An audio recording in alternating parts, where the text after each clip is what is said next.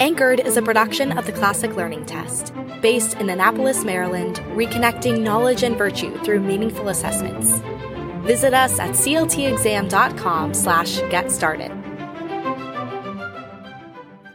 Welcome back to the Anchored Podcast, the official podcast of the Classic Learning Test. My name is Soren Schwab, VP of Partnerships here at CLT, and today we have a special treat for you. Friends, for this episode of Anchored, we are joined by Mr. Joshua Gibbs, who will be reading a version of his pamphlet, A Short Introduction to Classical Christian Education. As many of you may already know, Josh Gibbs is a teacher, a lecturer on the great books and pedagogy, and an author of several books, including How to Be Unlucky, Something They Will Not Forget, and the forthcoming, highly anticipated, Love What Lasts. He is an Alcuin Fellow and a member of the Templeton Honors College Advisory Board. He is a frequent speaker for the Society for Classical Learning and the Circe Institute, and Gibbs also teaches online courses for Classical U and on his website, gibbsclassical.com. Without further ado, I'm excited to introduce you to Joshua Gibbs and his reading of A Short Introduction to Classical Christian Education. A Short Introduction to Classical Christian Education by Joshua Gibbs. Preface. Classical Christian education is a movement caught in a strange moment. Because it is rapidly growing, it contains both newcomers and veterans. Anyone attempting to get everyone involved in classical education on the same page will be tempted to speak separately to these groups, assuming they each need to hear something slightly different. However, I believe that doing so would only deepen divisions currently present in the movement. For this reason, I have written a treatise on classical Christian education, which is meant both as an introduction to newcomers and as a plumb line by which veterans can measure their own understanding of the movement's purpose. If you're new to classical Christian education, greetings, welcome. If you do a little digging, you will find that the classical Christian schools in this country have a good deal in common, but there are also differences between them. Some of these differences are insignificant, but as the movement continues to grow, some of the differences are becoming quite significant. Significant enough that two schools, both claiming to be classical Christian schools, might not really be doing the same thing. Regardless of which school has the better understanding of classical Christian education, the differences become a problem for both schools if they do not carefully and clearly articulate what the classical Christian label means up front. Failing to do so will mean that a school brings in new families and teachers who think classical Christian education means one thing, while the administration and older teachers think it means something very different, in which case the school will slowly become divided against itself. If this happens often enough, the entire movement will become divided against itself. I have written this pamphlet to help prevent this from happening. Before beginning my description of classical Christian education, it's necessary that I make a few remarks to the veterans who've been in the movement for quite some time already. These remarks are intended to tidy things up a bit before getting down to business. If you're new to classical Christian education, feel free to skip the next section if you like. There are a number of matters that I do not intend to talk about here, and I need to offer a brief explanation to the veterans as to why. It's inside baseball, really, although you might find it intriguing. Introduction: a critique of the classical Christian movement. 20 or 30 years ago, classical Christian schools tended to be small and underfunded. Many met in musty church basements. Parents who sent their children to such schools were making a deliberate choice to do something daring, something strange, something they couldn't expect their friends and neighbors to understand. Impoverished schools with no sports teams, no senior trips, and no AP classes were obviously not going to help students get ahead in the world. But parents who sent their children to classical schools didn't care all that much about getting ahead, and wanted something very different. Today, classical Christian education is not only popular, but becoming more so each year. When parents send their children to a classical Christian school, it is no longer a sign that they have despaired of the world's promises. Classical Christian schools are now competitive with other private schools. They have sports teams, senior trips, and spring formals that look impressive on Instagram. And they no longer meet in musty church basements. Their basketball teams win state championships, and their graduates go on to prestigious colleges. In short, classical Christian schools have become glorious on the earth.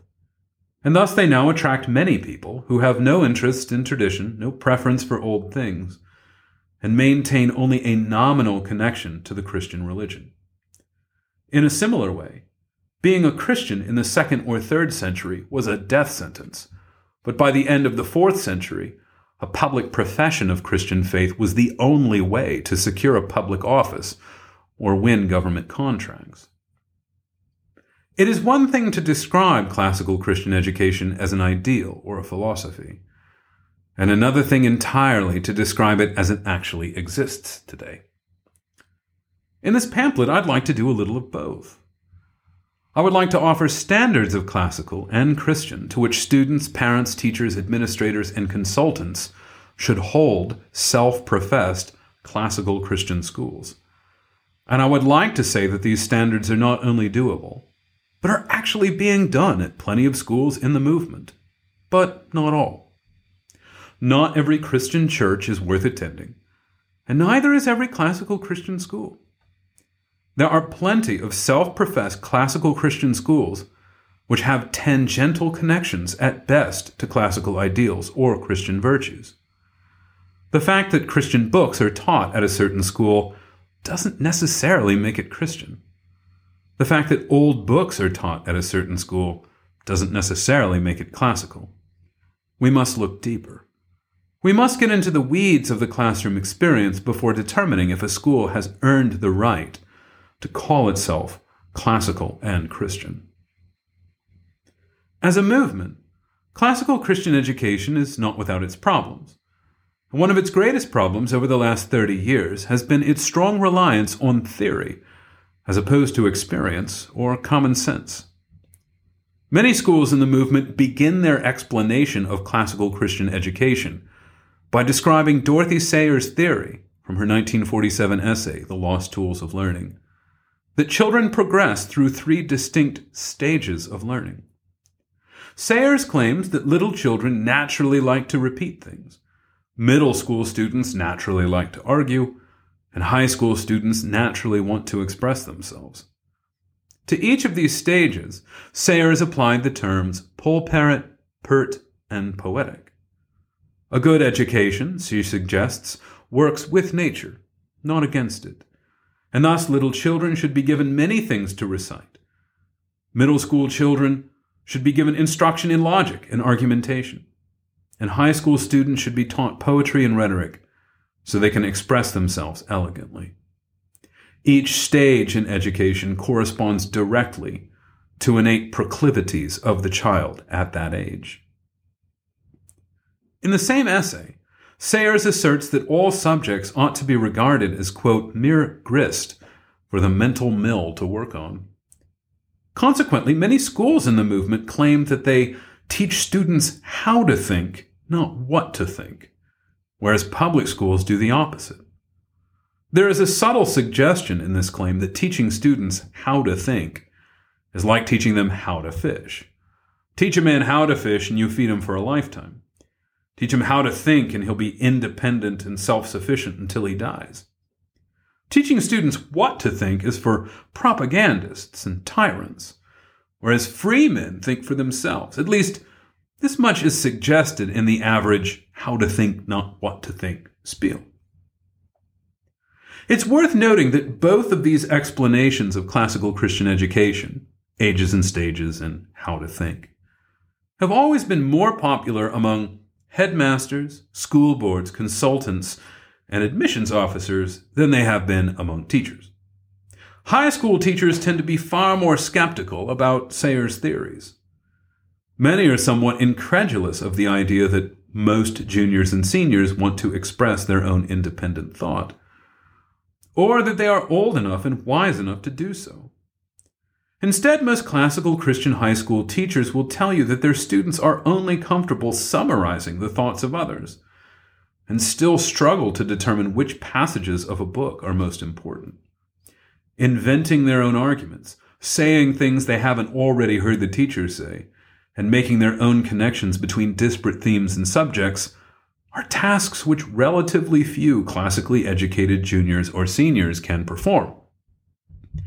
While juniors and seniors have a wider experience of the world than 4th or 5th graders, they still learn in the same way for the most part. They're all basically part of the same stage, a hungry, thirsty stage in which they readily absorb everything they're regularly exposed to and recapitulate it in a simple, unedited sort of way. Most teenagers uncritically soak up popular culture and speak in a constant stream of references to what they have absorbed. Pop culture in, pop culture out. While there is something apparently generous about teaching students how to think, not what to think, a classical education does not primarily revolve around thought, but love. The emptiness of how to think, not what to think, becomes apparent when we switch the word think for love. Suppose a school claimed it taught students how to love, not what to love. How can a man love properly if his love is not directed toward a proper object? The what of love determines the how. If a man is shown how to love romantically, he must also be shown what to love romantically. There is no how without a what. Similarly, you cannot teach a man how to cook without teaching him what to cook. How a thing is cooked entirely depends on what it is. And some things cannot be eaten no matter how you cook them. You cannot teach a man how to drive, gas on right, brakes on left, without also teaching him what to drive, cars, trucks. There is no disembodied pure act of cooking or driving or thinking.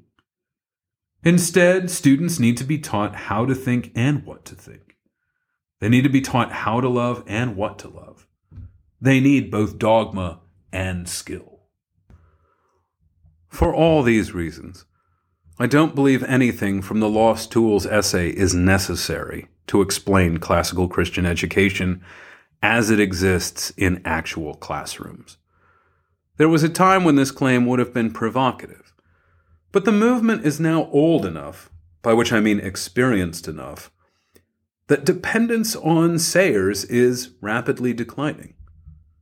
The tendency in classical Christian education to rely more heavily on theory than experience derives from the fact that many of the movers and shakers in the movement are not teachers. They're headmasters, consultants, college profs, or bloggers with little or no experience teaching in elementary school or high school classrooms. Because teachers have experience, they don't see things in terms of theory. They don't need theories. They need practices. As someone who has been teaching in classical Christian schools for nearly 2 decades, I've been asked by my students many, many times why we read old books when plenty of new books are perfectly decent, why we study Latin when no one speaks it anymore, and why classical Christian schools even need to exist at all.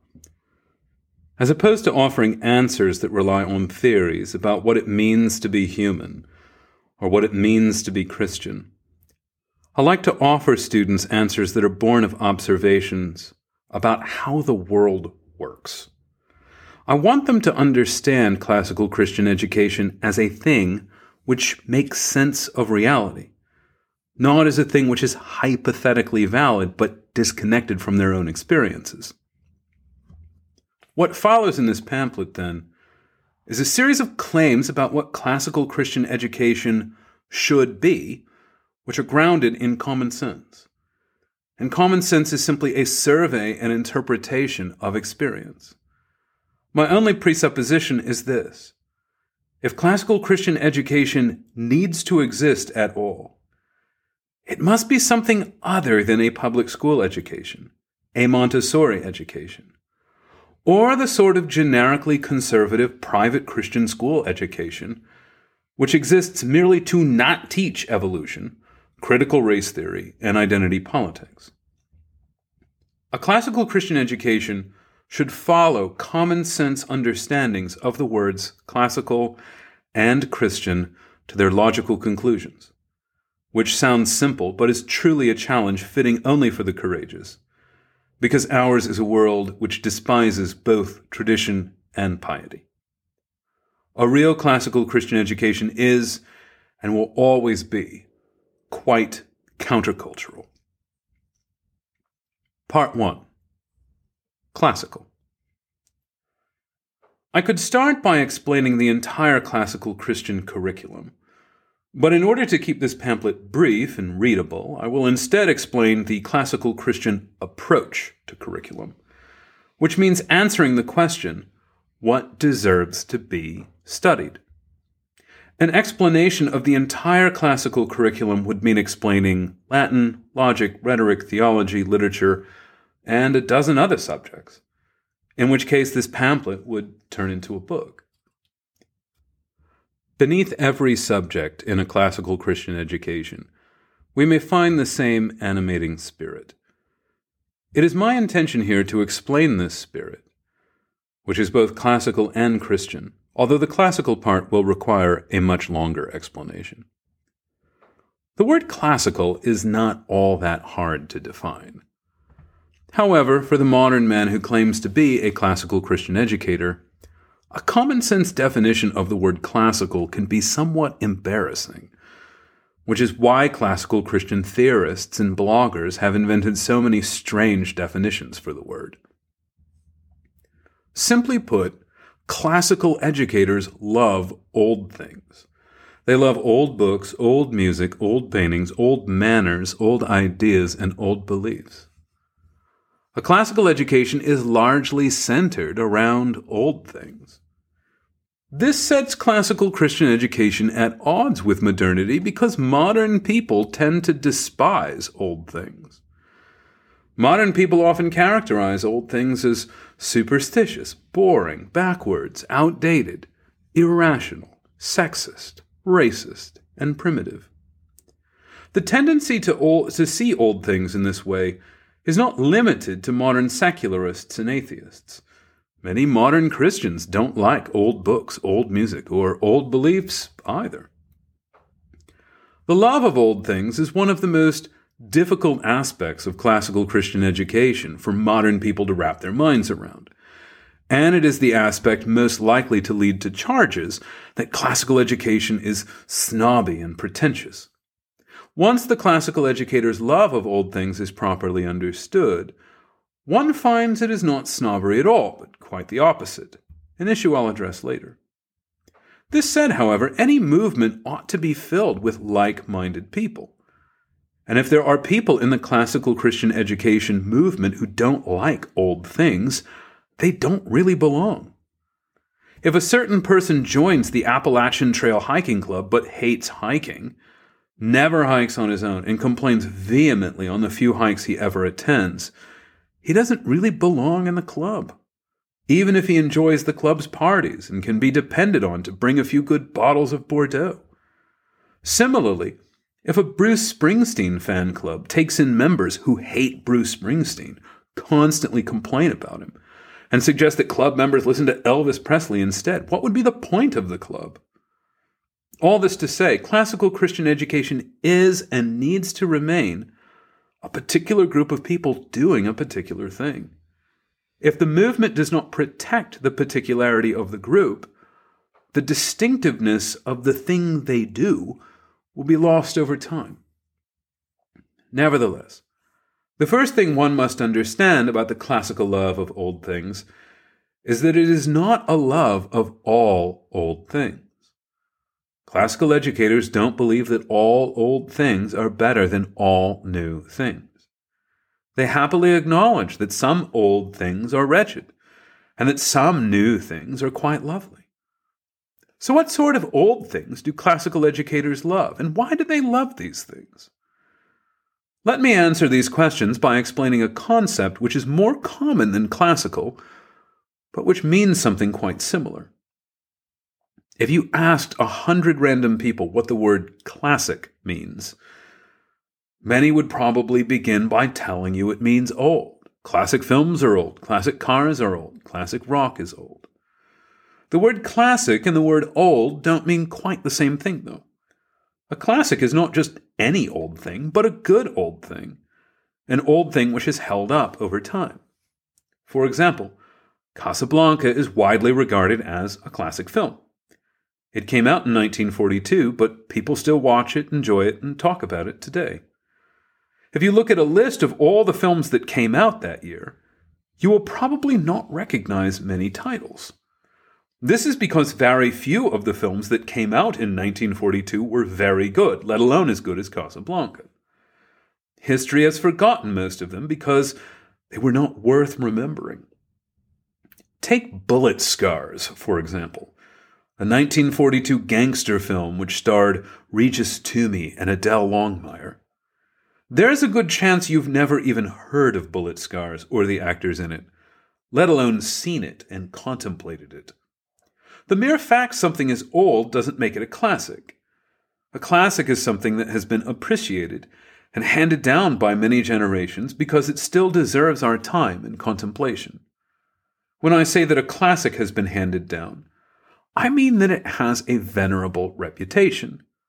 You've heard Casablanca is good. You haven't heard Bullet Scars is good. You probably haven't heard anything about Bullet Scars. Similarly, a classical education is devoted to books, music, paintings, and ideas that have stood the test of time. Not just any book that was around 200 or 300 years ago is worth reading today. For classical educators, the question is not whether something is old, but whether it has lasted. When classical educators refer to old books and old music, they're using these terms as shorthand for old books that have lasted and old music that has lasted. They're not vindicating every book, song, and belief which existed a long time ago, just the ones which have been faithfully handed down by our fathers, grandfathers, great-grandfathers, and so on. One of the first objections which skeptics raise to classical Christian education is the insistence that the classical tradition vindicates everything which is old, including evils like slavery and racism. But this is simply not the case. A classical education assumes the goodness of things which last. And slavery is a human institution which has been defeated many, many times by Christian people. It is not a tradition which has been faithfully handed down from one generation to another across the centuries, like the works of Homer or the sacrament of confession. As with prostitution, slavery and racism are evils which Christian people battle over and over again. Classical Christians believe the most persuasive arguments against racist ideologies are found not in the fashionable beliefs of our day, which come and go, but in the writings and sermons of St. Augustine, St. John Chrysostom, and many other classical authors. Tour any bookstore in the country, though, and you will find that the classics section is quite small compared to the selection of current books. There aren't that many classics. Most things aren't very good, and so most things don't last. Let's consider motion pictures once more. You don't have to go all the way back to 1942 to find the trash heaps of cinematic history. Relatively few of the thousands of films that came out in the 70s, 80s, or 90s are still widely viewed and discussed today. For every Goodfellas or Fargo, there are thousands of films that no one ever wants or needs to see again. This is not only true of films, though. The average Goodwill in this country is full of books, DVDs, and CDs that were wildly popular just a few years ago, but which no one finds all that interesting anymore. Plenty of things are only interesting because they are new, and there is no quality which fades faster than newness. A rather staggering quantity of what passes as culture these days simply doesn't hold up for very long. By contrast, a classical education is concerned with things that do last, because they are very good, and with helping people learn to understand and love these things. Very good things ask quite a lot of us, and they are challenging, confrontational, and can be draining. Developing a love for them is so difficult that very few people can do it on their own, especially when easier, sexier, and more pleasurable alternatives readily present themselves. Unless a child, or an adult, makes the effort to include old books and music in his life, he can easily go along with the flow of a passing ephemeral and banal culture. I'm not suggesting that we should only read Dante and only listen to Bach. But a classical Christian school is one of the institutions which makes sure that someone is keeping old traditions alive and passing down a love of beautiful, truly good things to the next generation. Deep souls or shallow souls. It might seem intuitive to say that things which last are worth our time, but the claim deserves a more robust explanation. What's so great about standing the test of time? And why is it so important to classical educators? In order to answer these questions, we need to consider how rare it is that anything lasts for more than a few years. Why are some songs that were wildly popular just 10 years ago not popular at all today? Conversely, why is the music of Beethoven still performed in symphony halls across the globe 200 years later? Why don't the most popular novels of the 1980s sell many copies now, while people have been slowly, steadily buying books like Paradise Lost, Don Quixote, and Frankenstein for hundreds of years? Why do we get tired of some things after just a few years, while other things continue to hold our attention for centuries or even longer? When I explain the importance of old books to my students, I often lead them through these same questions. When I name a song that was popular 3 years ago, they groan just to hear it mentioned, and I ask, why is that song not popular anymore? The most common answer is, because people got tired of it. I ask, why did people get tired of it? And they answer, because they heard it too often. I reply, why? And they say, because it sounded good for a while, so they listened to it over and over, but then it stopped sounding good. While their answers are very simple, they are entirely correct. The most popular songs are not beautiful or wise. We do not listen to them because they're good for us, but because they are pleasant. We consume them like potato chips, which are tasty enough to keep eating, but not satisfying enough to put down. On the other hand, people who enjoy Beethoven tend to not consume Beethoven's music like potato chips. They don't listen to the same Beethoven symphony over and over again until they're sick of it. After listening to a Beethoven symphony, very few people immediately go on to another Beethoven symphony. Instead, they listen to nothing at all. They're content to simply think about what they've just heard. This is because the qualities which draw us to popular music are very different from the qualities which draw us to classical music. From one week to the next, the most popular song in the country is something which is catchy, clever, sexy, spectacular, shocking, or slick. Such qualities are easy to enjoy because they appeal primarily to the senses, which means that their appeal is immediate and does not ask much of us. It is for this reason that our interest in popular music goes in great waves. We become suddenly very interested in a new song, then just as suddenly lose interest in it, which is why the most popular song of one year has no chance of being the most popular song of the following year as well. Our interest in things which have lasted tends to be lower, and yet it never goes away. This year, Beyoncé will outsell Beethoven. This century, Beethoven will outsell Beyoncé. This is because the same qualities which make an artist the most popular this year also guarantee their unpopularity in 50 years. The sort of music which lasts is not catchy, clever, sexy, spectacular, shocking, or slick. At least these are not words most people would use to describe the music of Brahms, Haydn, or Mozart. Put another way, the sort of music that lasts for centuries does not appeal to us merely because it pleases our senses. We tire of sensual art rather quickly for many reasons, the chief of which is that it's easily replaced by something even more sensual and less spiritual, less intellectual. As Roger Scruton notes in the film Why Beauty Matters, what is shocking the first time is boring the second time.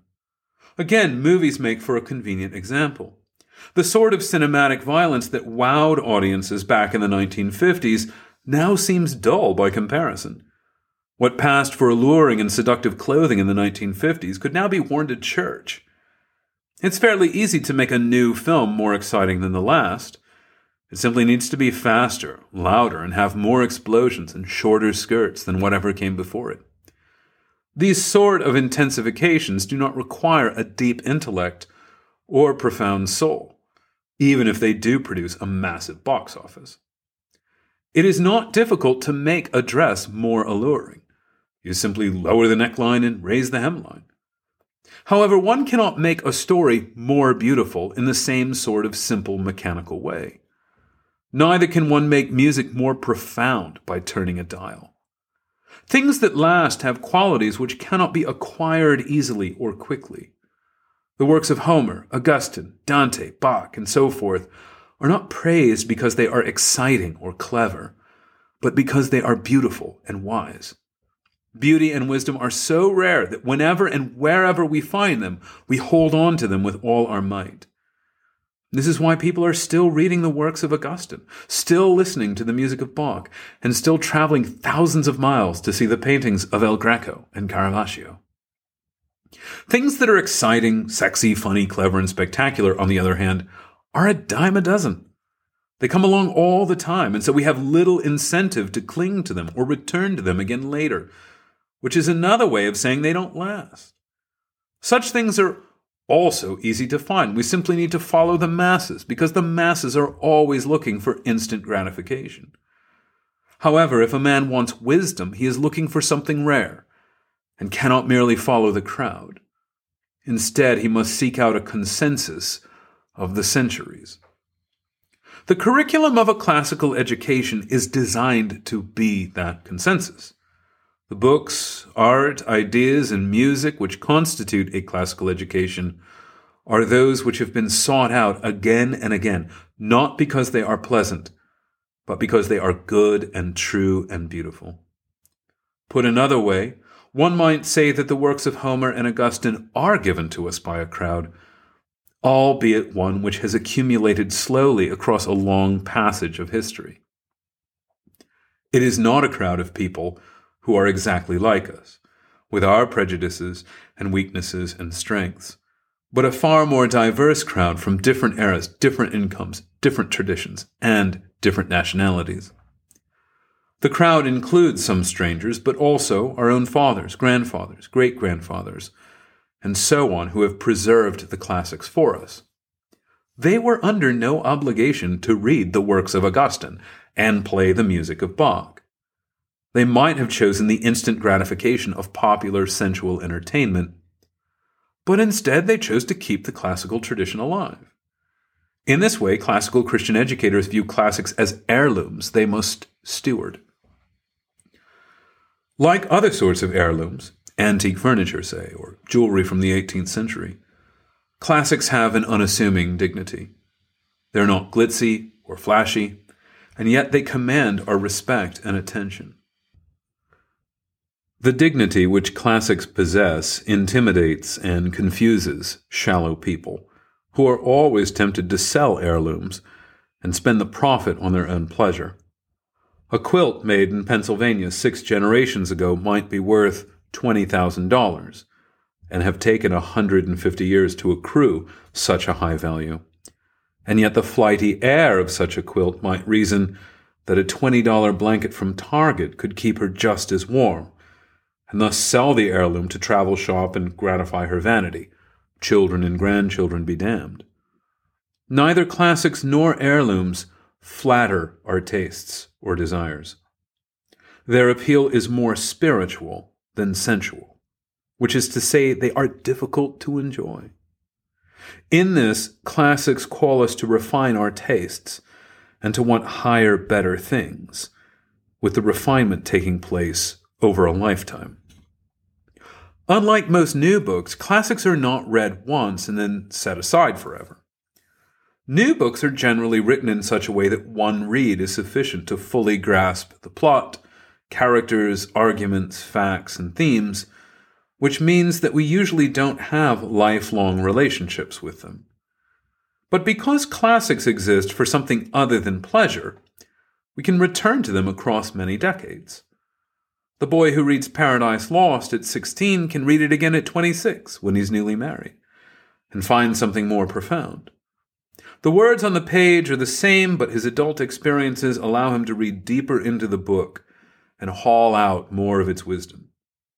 The same wisdom which the book offers on a second read will allow him to get deeper still on a third read, years later after he has become a father. This is truly a relationship. The wisdom gleaned on a first read enables a deeper second read, and the deeper second read enables a third, which is deeper still. The more wisdom the reader brings to a classic, the more wisdom the classic can give back, and this symbiotic relationship need never end. When people only read books once or only listen to music which is popular now, they do not develop deep loves. A classical education aims at producing students who love good things deeply. A deep love is not a new love. A deep love is a love which has endured over time, a love which has been tested and suffered, a love which has evolved and matured. Very few pop culture artifacts can sustain a lifelong relationship.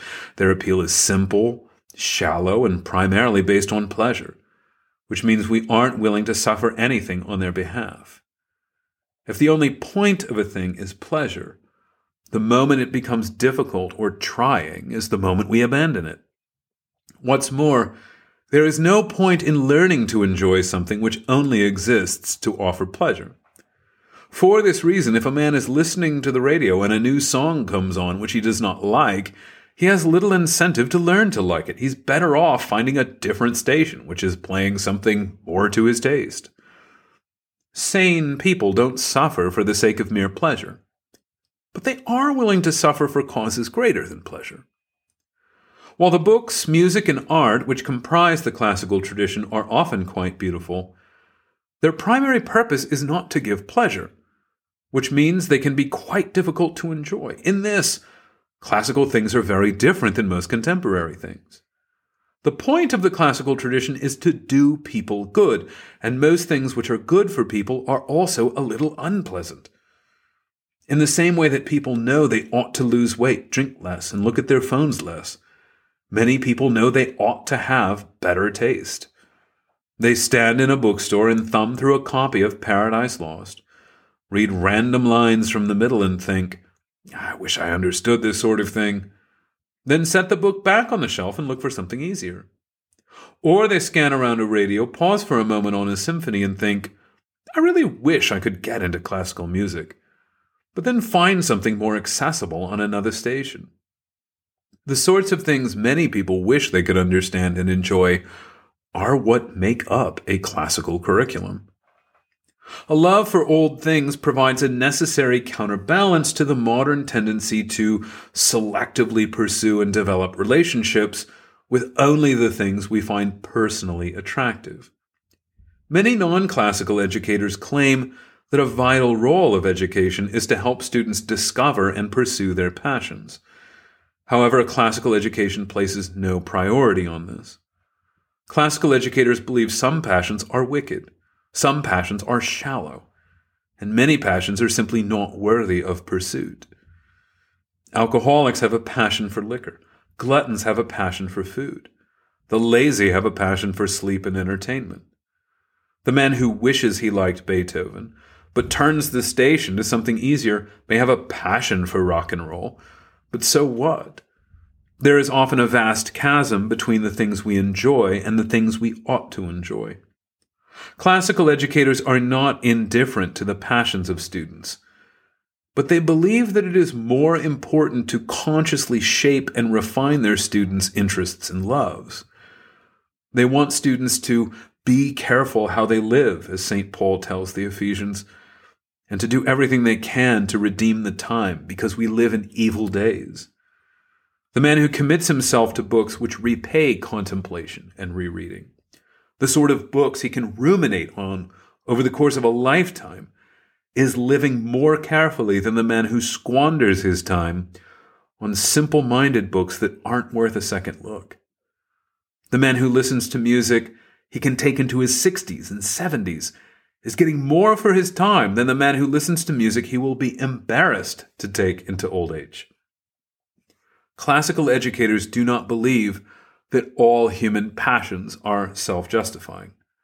They believe the love of goodness, truth, and beauty is justified. What about good new things? The depth of classic works like Paradise Lost or The City of God means they're difficult to read, but this is one of the reasons they're taught in classical schools. New books do not require a teacher. New books are written so that contemporary readers can understand them without a guide. What would be the point of teaching books in school which students could understand on their own? Having taught both new books and old books in a classroom setting, I can tell you that students reading new books by Hemingway or Steinbeck, say, are far more apt to lose interest in school than students reading books which require the help of a teacher. The more recent a book is, the less confidence students have that anyone will care about the book in 20 years. Homer, on the other hand, will matter just as much in 20 years as he does now. If you look at a list of the 100 best-selling books in the country this week, you will find most are not terribly old. The excitement and conversation which surrounds new books means they don't need to be assigned by a teacher. People find them on their own. There are new books worth reading, new films worth seeing, new music worth listening to. But most people find such things on their own through reviews or recommendations from friends. Plenty of new books are pretty good, but the sole fact a book is good does not justify teaching it in the classroom. Class time is a rare commodity which ought to be reserved for rare things, like things which have lasted for centuries. What is more, new things tend to not require an explanation or a due date. Classics are assigned in classical schools not just so teachers can explain them, but so teachers can hold students accountable for finishing them. We don't need anyone to hold us accountable to do easy, pleasant things, but classics are difficult enough that very few people read them on their own. If you did a survey of all the people who read Paradise Lost last year, I'd wager that most of them did so for a class they were taking. Most people are only willing to read a difficult book if they have to, or if someone they trust puts it in their hands and says, "You need to read this." A classical Christian education is an education which requires discipline. And no discipline seems pleasant at the time, but painful, as St. Paul writes in Hebrews. But discipline produces a harvest of righteousness and peace for those who have been trained by it. Therefore strengthen your feeble arms and weak knees. Hebrews 12:11 and 12. I don't mean that a classical Christian education is all pain and drudgery. However, a classical education does not prioritize good feelings, choice, or comfort, even though these things are prioritized at other schools. Rather, the sort of relationship one has with old things demands patience and humility. Patience, because old books demand multiple reads, and humility, because old books don't tell us what we want to hear. This is putting it mildly, though. Standards of goodness. Given the cost of private education, many people have the mistaken impression that a classical Christian school offers a sort of boutique education that centers around the tastes and preferences of students. The fact that class sizes are relatively small means that the education can be more personalized and tailored to the individual, which is one of the benefits parents believe they are paying for. This is probably true at some private schools, but it's not true of classical Christian schools. While every student is a unique individual, A classical education is far more concerned with what students have in common than with what makes each one of them special and distinct from one another. This is one of the reasons why classical Christian schools have dress codes. It is more important for students to look like students and act like students than it is for them to just be themselves. A classical education is predicated on the belief that there are kinds of people, and that every kind of person needs to behave in a manner appropriate to their kind. A man is a kind of person, for example, and there are good men and bad men. A girl is a kind of person as well. So is a boy, a teacher, a student, a musician, a senator, a doctor, a lawyer, and a Christian. Thus, there are good teachers and bad ones, good students and bad ones, good Christians and bad ones. To a great extent, though, modernity has rejected the idea that there are kinds of people, which means that everyone is free to determine for himself what it means to be a man, a woman, a student, a musician, and a Christian. If we are all free to determine what it means to be a man or a woman, there's really no such thing as good men or bad men. The very idea of a good man presumes that a man ought to be something in particular, and that some standard exists which is indifferent to our feelings. But if there's no such thing as a good man, it means that men aren't good for anything, and that society doesn't really need men. While our society promises endless personal freedom to individuals and the right of the individual to determine absolutely everything about himself, many people end up discovering that such freedom robs them of the will to live, thrive, and do good. If every man is free to do whatever he wants, it means the world has no use for him. If he gets out of bed in the morning, fine. If not, fine. It's all the same to the world. No matter what the individual does, society looks on approvingly. On the other hand, a classical Christian education is chiefly concerned with helping boys become good men, helping girls become good women, and helping Christians become good Christians. No man is free to determine for himself what makes a man good, what makes a woman good, or what makes a Christian good. Rather, our ancestors have handed down to us a standard of goodness by which we may all seek out stable, satisfying, pious, productive lives. The standard of goodness is not merely an abstract set of laws, but is discerned in all the novels, poems, paintings, proofs, symphonies, histories, philosophies, and theologies which have survived over the centuries. Just as an old woman has nothing personal to gain from passing on an old quilt to her granddaughter, so our ancestors had nothing personal to gain from commending Milton, Bach, and Rembrandt to us. They didn't bequeath us these things for their own pleasure, but for our own benefit. Much like teachers, our ancestors were not merchants trying to sell copies of classics so they could become rich.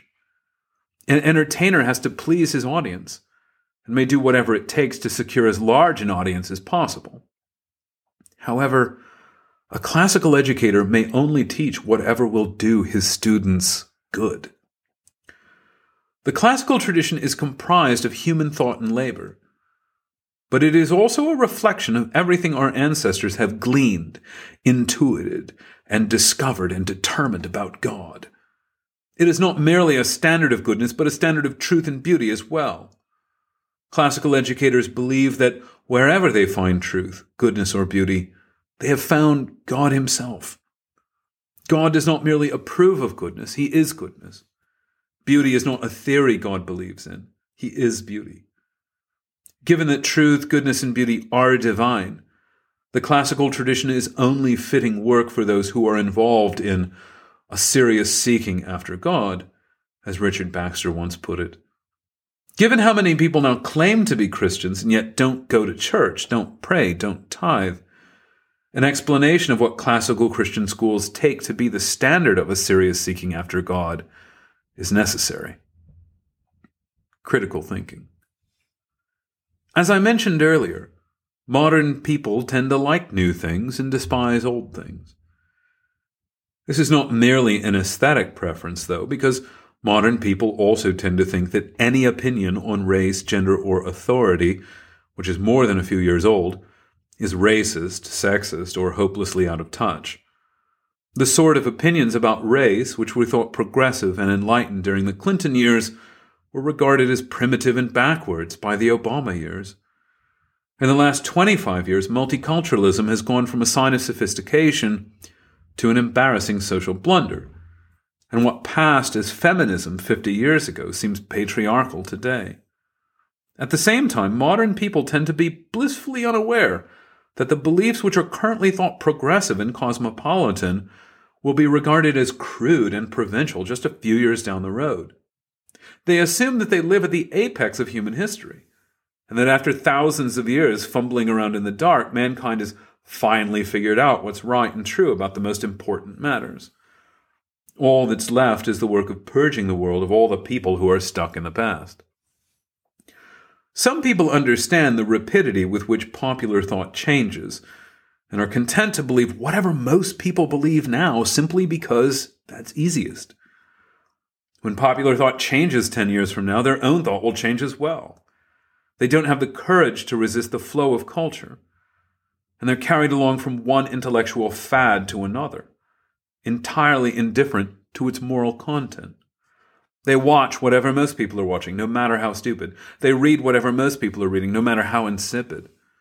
They listen to whatever most people are listening to, no matter how wretched.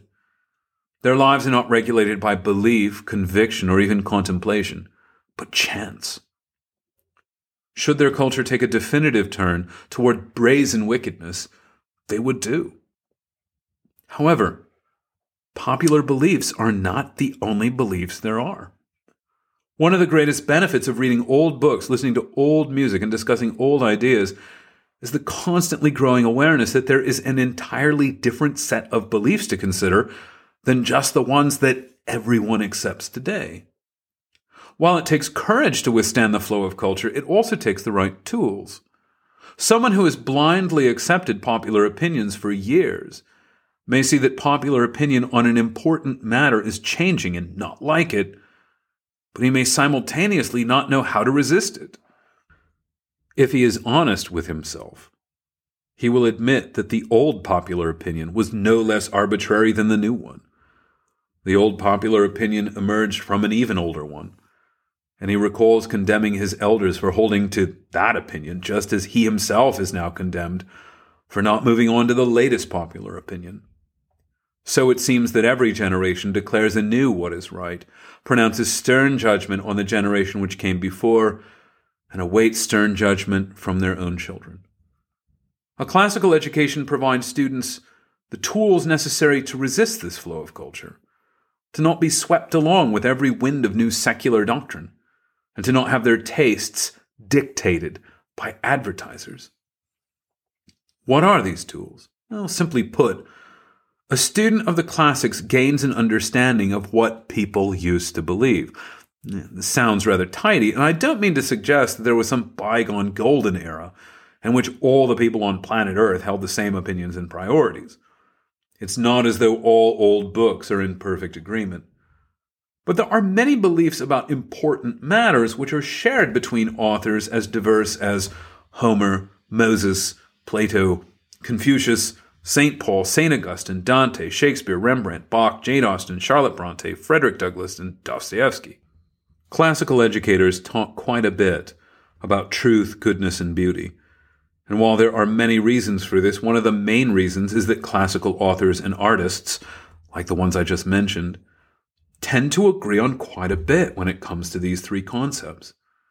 These authors and artists come down from different nations, different classes, different centuries, different millennia, and different religious traditions to us, and yet they had many beliefs and convictions in common. Granted, they described truth, beauty, and goodness from different perspectives and with different points of interest. But this is why classical educators read and study broadly. While the classical curriculum borrows from pagans, Jews, Catholics, Anglicans, Puritans, Presbyterians, Greeks, Italians, Africans, Americans, Arabs, Russians, Germans, and the Chinese, and draws from antiquity, the medieval period, the Renaissance, the Reformation, and the Enlightenment. One of the most common complaints made against classical Christian schools is that their curriculums aren't diverse enough. While demands for more diversity have an appearance of generosity and open-mindedness, The sort of people who complain about a lack of diversity in classical schools are typically interested in adding just one kind of literature to the curriculum: new literature. Most classical educators are content to teach nearly anything which has lasted, no matter what kind of person wrote it, composed it, or painted it. However, the sort of people who only accept popular opinions understand that old books are largely in agreement on matters of truth, goodness, and beauty, which is why they aren't content with the female authors in the classical tradition, or the minority authors in the classical tradition, or the non-Christian authors in the classical tradition. Many of them don't actually want diversity. They simply want fewer old ideas being taught. They want new ideas to be treated with the same dignity and respect that we afford old ideas, even though new ideas haven't earned it. Old ideas offer a vantage point from which new ideas can be evaluated. The man being hustled from one fashionable idea to the next may sense that the latest ideas are unreliable and fleeting. But unless he has a stable place to stand that is outside the flow of culture, his objections to the hustle won't be based on anything other than feeling and suspicion. It's not enough to realize new ideas don't last and don't work. Unless a man knows of older and better ideas, he may despair that any ideas work. A classical education offers rich and varied proof that there is something outside the whirl and chaos of fashions which now drive our culture. Some ideas do last. Some beliefs do prevail over time. Some convictions are strong enough to survive the centuries. Nonetheless, there is much confusion even in classical schools about why the past is studied. I regularly ask my students why we study the past and read old books. Too often they reflexively reply, "Those who don't learn from the past are doomed to repeat it." I imagine that many of their parents would say the same thing. If you do a little digging, you'll find this proverb isn't terribly old, and there are a dozen common ways of paraphrasing it. But the source is George Santayana, a 20th century philosopher who was many things, but certainly not a Christian. The idea that the past is a thing someone might be doomed to repeat is close to the heart of progressive politics, for it assumes that whatever we have now is necessarily better than whatever came before it. There are few beliefs more likely to justify mindlessly hustling on to the latest thing than the belief that the past is a thing we must escape. Progressive condemnations of the past and of tradition grew out of the Enlightenment, a philosophical movement in Europe that began in the late 17th century. It would take a long time to thoroughly explain the Enlightenment, but a quick sketch of it here is absolutely necessary, given that classical educators are, to a great extent, fighting a losing battle against Enlightenment prejudices. In the 2 centuries which followed the Reformation, battle lines were often drawn along denominational lines, and by the end of the 17th century, many Christians in Europe had begun to believe that religion could no longer justify its place at the center of society. Religion was confusing and divisive. If you asked 10 Christians what a certain passage of Scripture meant, you were likely to get 11 different answers.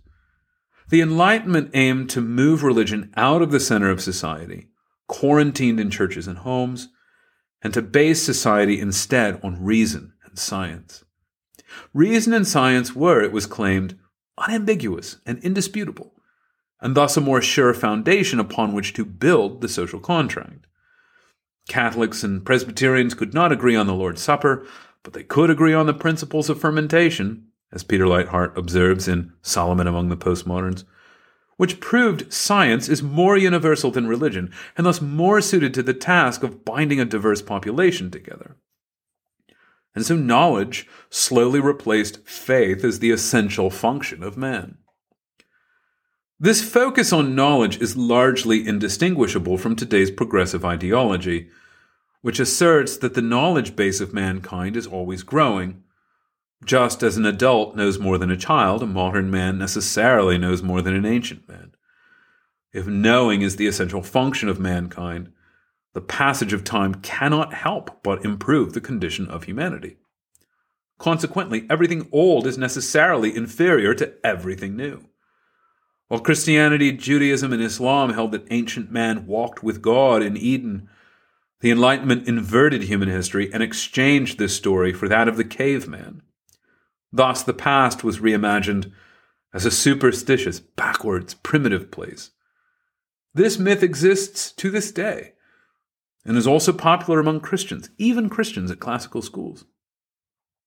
For this reason, there is a sharp division in classical Christian education between those who accept Santayana's proverb at face value and those who don't.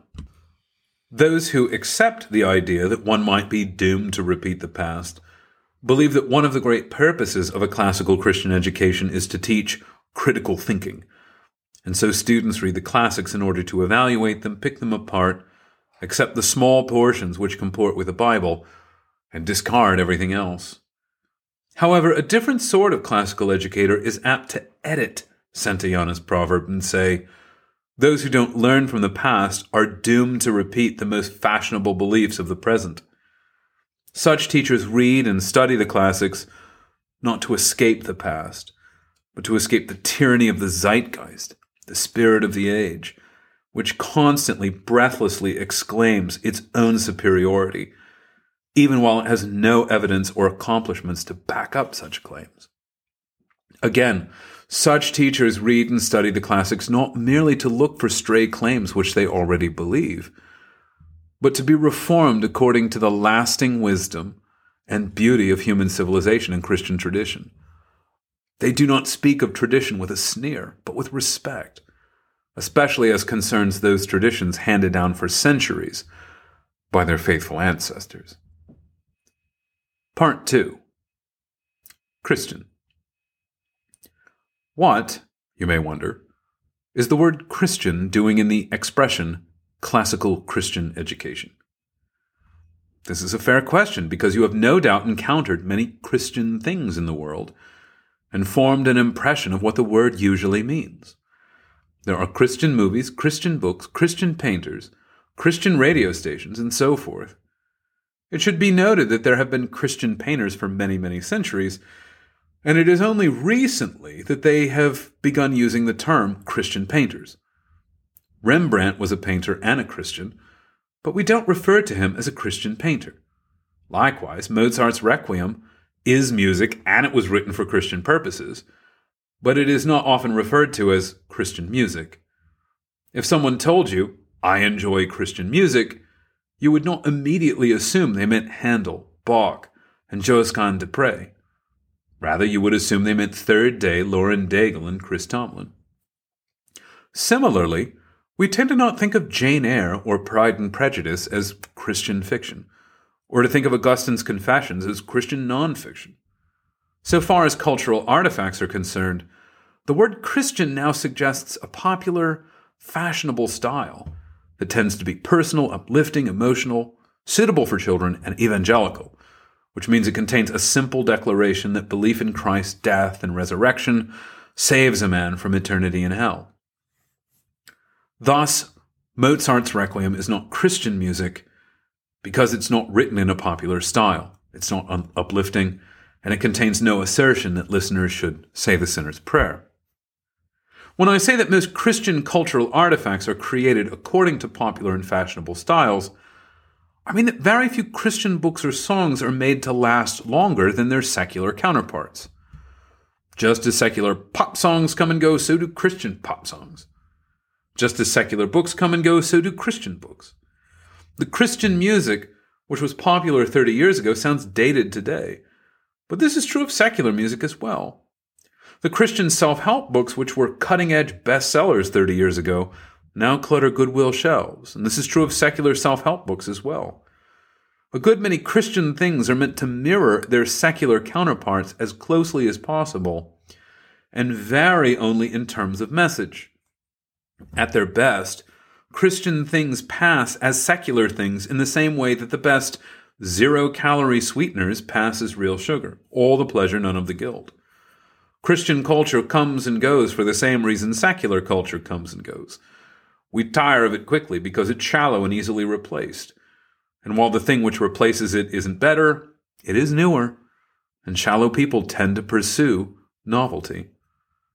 The fact that Christian now connotes such tawdry qualities raises the question of what's meant by classical Christian education.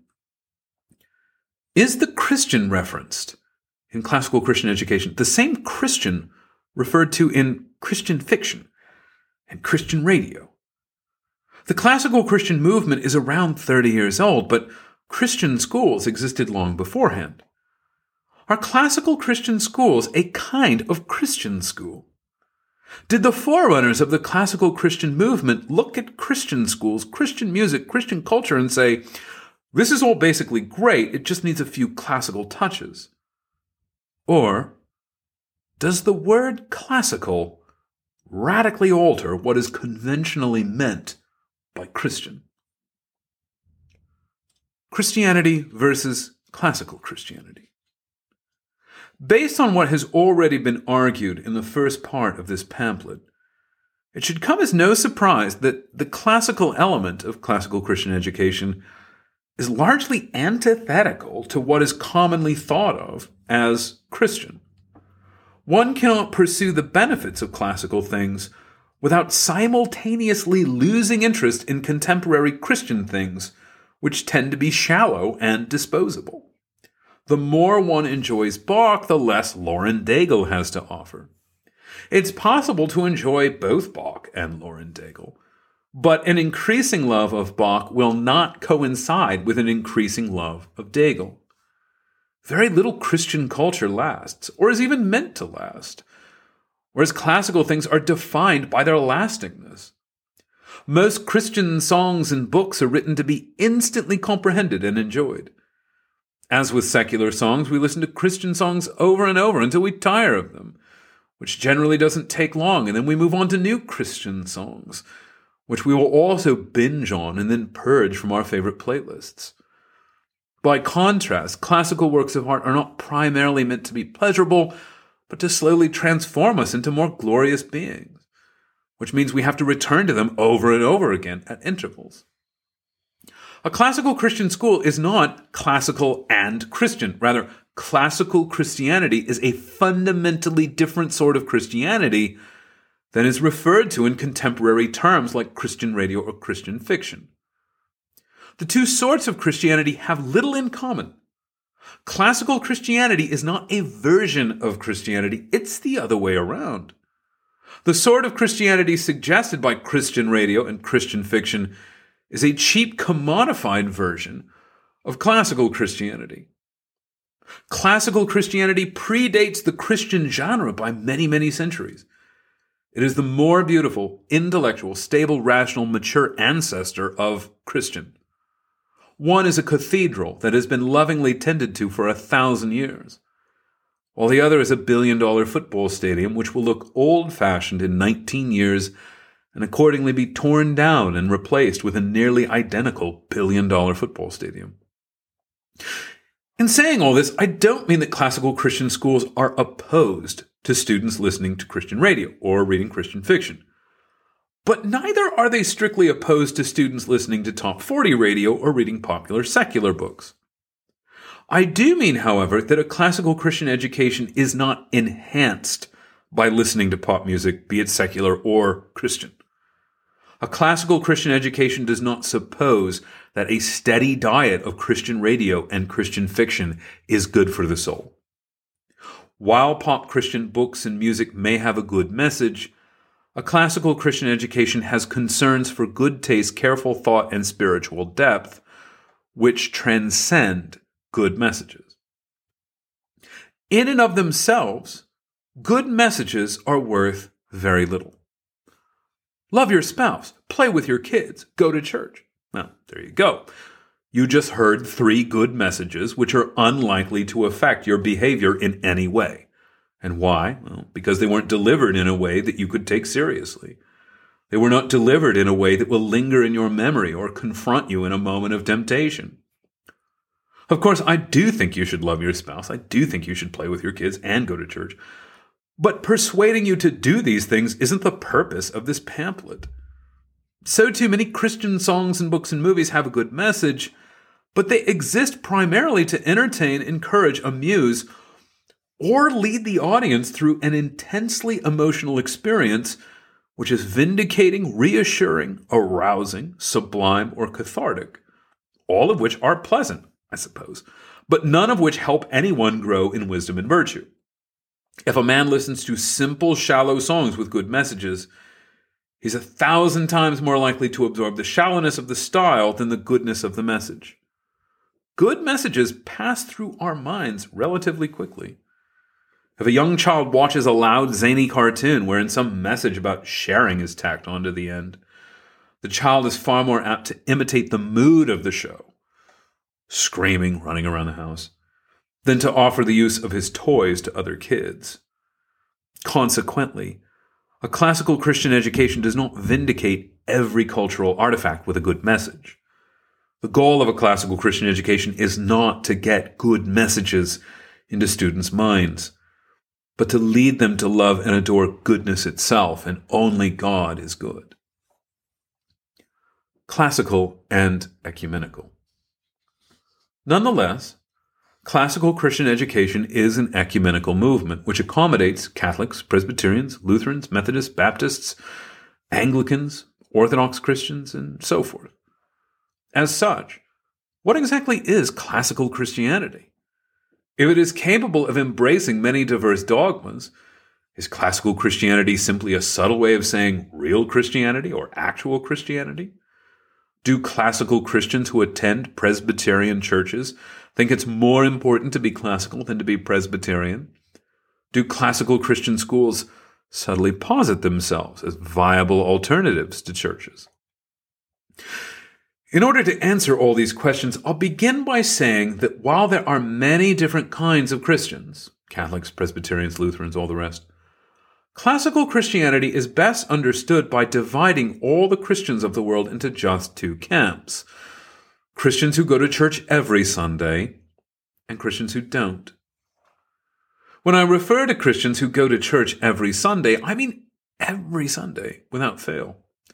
Week after week, month after month, year after year. When Sunday morning rolls around, they can be found in church.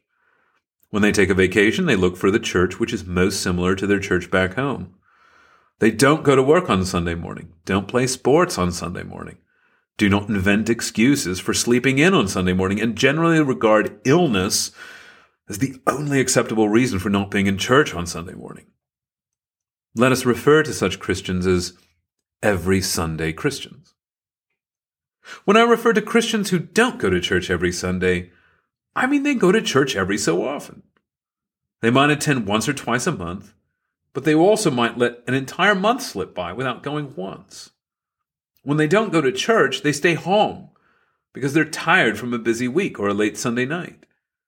They may have schoolwork, yard work, or some other kind of work which could not be completed without skipping church. Or perhaps they have sports games or an event scheduled. Let's refer to such Christians as every so often Christians. While Presbyterians and Catholics have many theological differences, every Sunday Presbyterians and every Sunday Catholics have a good deal in common. Every Sunday Christians do not go to church because they feel like it. Every Sunday Christians are just as busy, tired, overworked, and overscheduled as every so often Christians. Every Sunday Christians wake up on Sunday morning, they want to go back to bed. When they set their alarms on Saturday night, they do so knowing that sleep is important to good health. They know that leisure and family time are important too, and that if they stayed home from church, they could tend to their hobbies and pastimes, clean, write letters, respond to texts, or enjoy a leisurely breakfast with their families. However, every Sunday Christians do not go to church because they feel like it. They do not go to church because they don't have anything else that they must or want to do. They go to church because they believe they are obligated to do so. They go to church because it is their duty. Every so often, Christians do not regard going to church as a duty or an obligation. They go to church when they feel like it, and they don't always feel like going. Because they do not believe that going to church is a duty, every so often Christians are much less likely to pray daily, read the scriptures daily, or regularly discuss the precepts of God with their friends and families. People feel like doing things which are pleasant. Nobody feels like doing something which is painful, inconvenient, or embarrassing. And we voluntarily undertake unpleasant tasks only when we value something higher than our own pleasure. Every so often, Christians do not object to religion, provided that it asks them to do nothing inconvenient. But when their religion requires them to embrace teachings or habits that are perceived to be unpopular, unfashionable, backwards, and dull, they are not inclined to suffer embarrassment and tend to adopt trendier views which are easier to express in public. Classical Christianity is every Sunday Christianity. Classical Christianity is a dutiful commitment not only to God, but also to the earthly institutions of the Christian religion, be they church or state. Duties are not fulfilled through mere intellectual assent and positive feelings. Duties are fulfilled in word and deed. It is through fulfilling the obligation to worship God in church every Sunday, regardless of our feelings or preferences, that Christians practice pious loyalty to God. 1,000 years ago, regular church attendance was not possible for most Christians, not even those who were willing to suffer great pain and inconvenience, because they simply lived too far from their churches to make it on foot more than once or twice a year. Nonetheless, such Christians suffered more in their one yearly trip to church than modern Christians suffered in a decade of comfortable, climate-controlled drives to Sunday worship. Medieval Christians would have wept for embarrassment to know a day would come when self-professed Christians would be capable of making it to church without any danger or real inconvenience, and yet stay home because they didn't feel like going. The desire to live in harmony with these older Christians, though they are dead, is one of the things that drives classical Christians to church every Sunday. We train ourselves to remain faithful to God when it is very difficult, by remaining faithful to God when it is only a little difficult to do so. Constant habitual church attendance is a critical sign that a man gives himself that his own preferences and comfort don't have ultimate value. Because duties are fulfilled in word and deed, every Sunday Christians must fulfill their duties somewhere. And the Every Sunday Presbyterian and the Every Sunday Catholic both have a dogged commitment to their respective churches. They obey different church governments, but their obedience is born of the same pious commitment to God. If an Every Sunday Presbyterian became a Catholic, he would be an Every Sunday Catholic as well. Classical Christian education presumes every Sunday Christianity because students and teachers alike need an inviolable standard by which to sort through the old books, old music, old art, and old ideas which they study. A man cannot believe everything he finds in old books for the obvious reason that old books can and do disagree with one another. While many old books can be harmonized with one another, there are significant claims which Plato makes, say, which are incompatible with claims St. Augustine makes. And there are claims Burke makes which are antithetical to claims Rousseau makes, and so forth. Unless the student obeys a real and fixed spiritual authority, the study of old books will do him little good. He will dabble in them, but not believe them. If his church has no authority, neither will Burke or Homer or Jane Austen.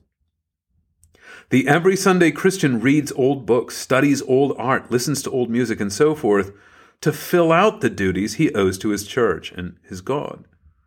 Wherever his church speaks with authority, the Every Sunday Christian obeys. However, most churches speak dogmatically on a relatively narrow range of theological matters and say little on the matter of taste, beauty, and philosophy. The Presbyterian Church makes no formal proclamations on Taylor Swift, brutalist architecture, neckties, smartphones, R-rated films, recreational dating, sonnets, the corporal discipline of children, the novels of Jane Austen, the paintings of Diego Velázquez, or the symphonies of Gustav Mahler. Various Presbyterian pundits have written on these matters, but those writings do not have the weight of the Westminster Catechism and are not binding on all Presbyterians. A Presbyterian in good standing may profess Taylor Swift's work to be brilliant or crushingly banal, and the elders of his church have no reason to charge him with heresy either way. The fact that church governments don't make pronouncements about Taylor Swift, brutalist architecture, neckties, and so forth, does not mean these matters are unimportant, however. And neither does it mean that these matters are entirely disconnected from those issues upon which church governments do make pronouncements.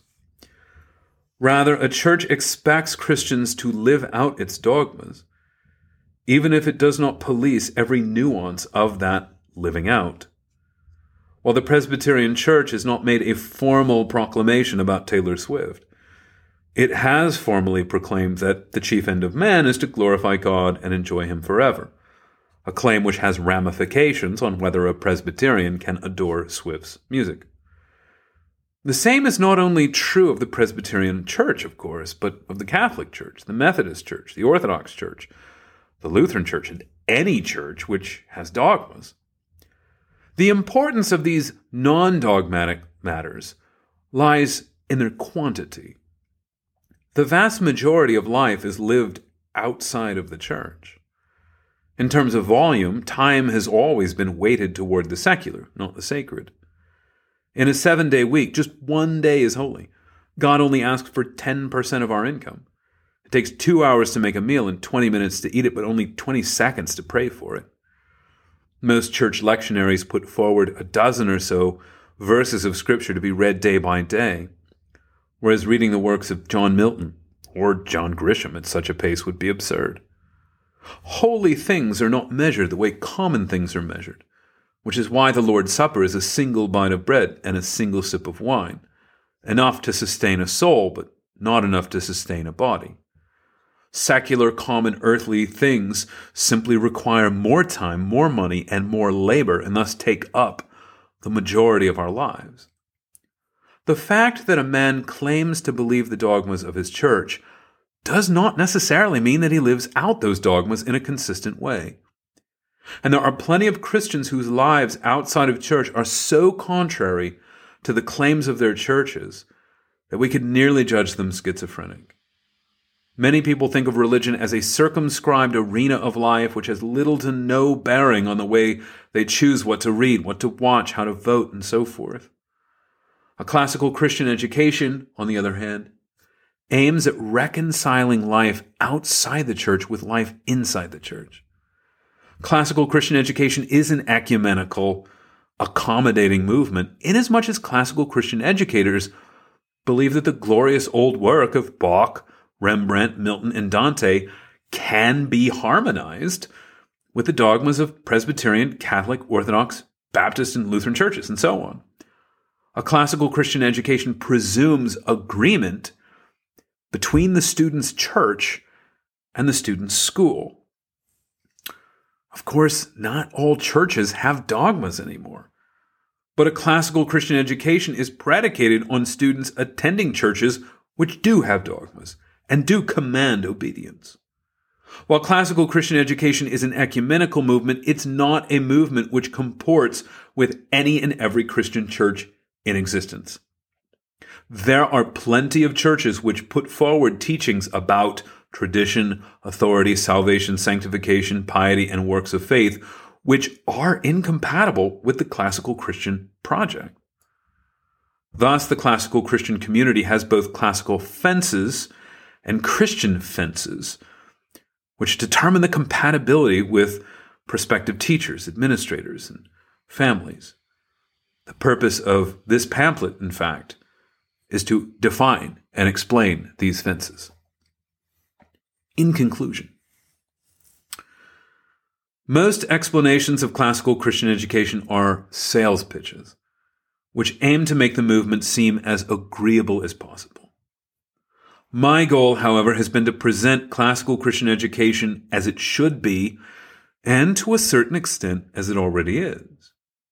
Many classical Christian schools across the country have undertaken educational projects which coincide with what I've described in this pamphlet. Not all of them have, though, and if certain readers are disenchanted with the classical Christian project on account of the way I've described it, this pamphlet's not necessarily a failure. Classical Christian education is primarily suited to those who have despaired of the world's promises. It is a strange and countercultural movement which requires one to make great sacrifices, the greatest of which is not the high tuition rates or the low salaries, but rather the embarrassment which comes from turning one's back on so much of what the world calls important. In an egalitarian society such as ours, any commitment to beautiful old things will quickly earn accusations of elitism, arrogance, and pretension, and an unflinching fidelity to the obligations of piety will bring charges of narrow-mindedness, dogmatism, and intolerance. The fear of being called such things has made more than a few people within the movement open to the idea of transforming the project into something less demanding, less strange, and more palatable. However, classical Christian education can only justify its existence if it's altogether different from the schooling options which are already out there. The movement only needs to exist if it aims to accomplish something distinct, if it fills a need which is otherwise unmet.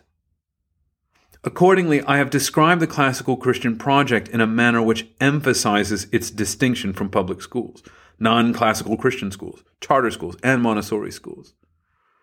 While there are other explanations of classical Christian education available, I believe that they all conform too much to the image of a schooling option that already exists elsewhere. Nonetheless, there may also be readers who find they agree with most of what's been written here, but not all of it. To these readers, allow me to say that there is a difference between not agreeing with a certain position and not living up to the high standards entailed by that position. So far as the arguments in this pamphlet are concerned, I myself am the latter type. I know what it means to be a classical Christian educator. I know it's a high calling. And I know that I don't live up to the standards implied by the classical Christian project. This pamphlet is not a description of what I do, but of what I want to do.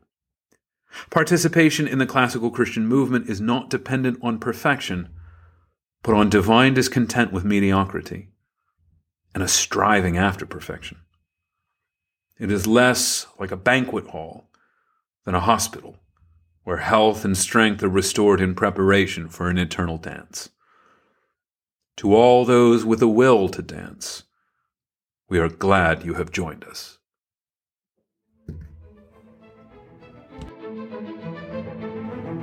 Thanks for listening to this episode of Anchored. If you enjoyed it, please be sure to leave a rating or review on your podcast platform of choice. And remember to subscribe and share with your friends and colleagues. Thanks for joining us, and we'll see you next time.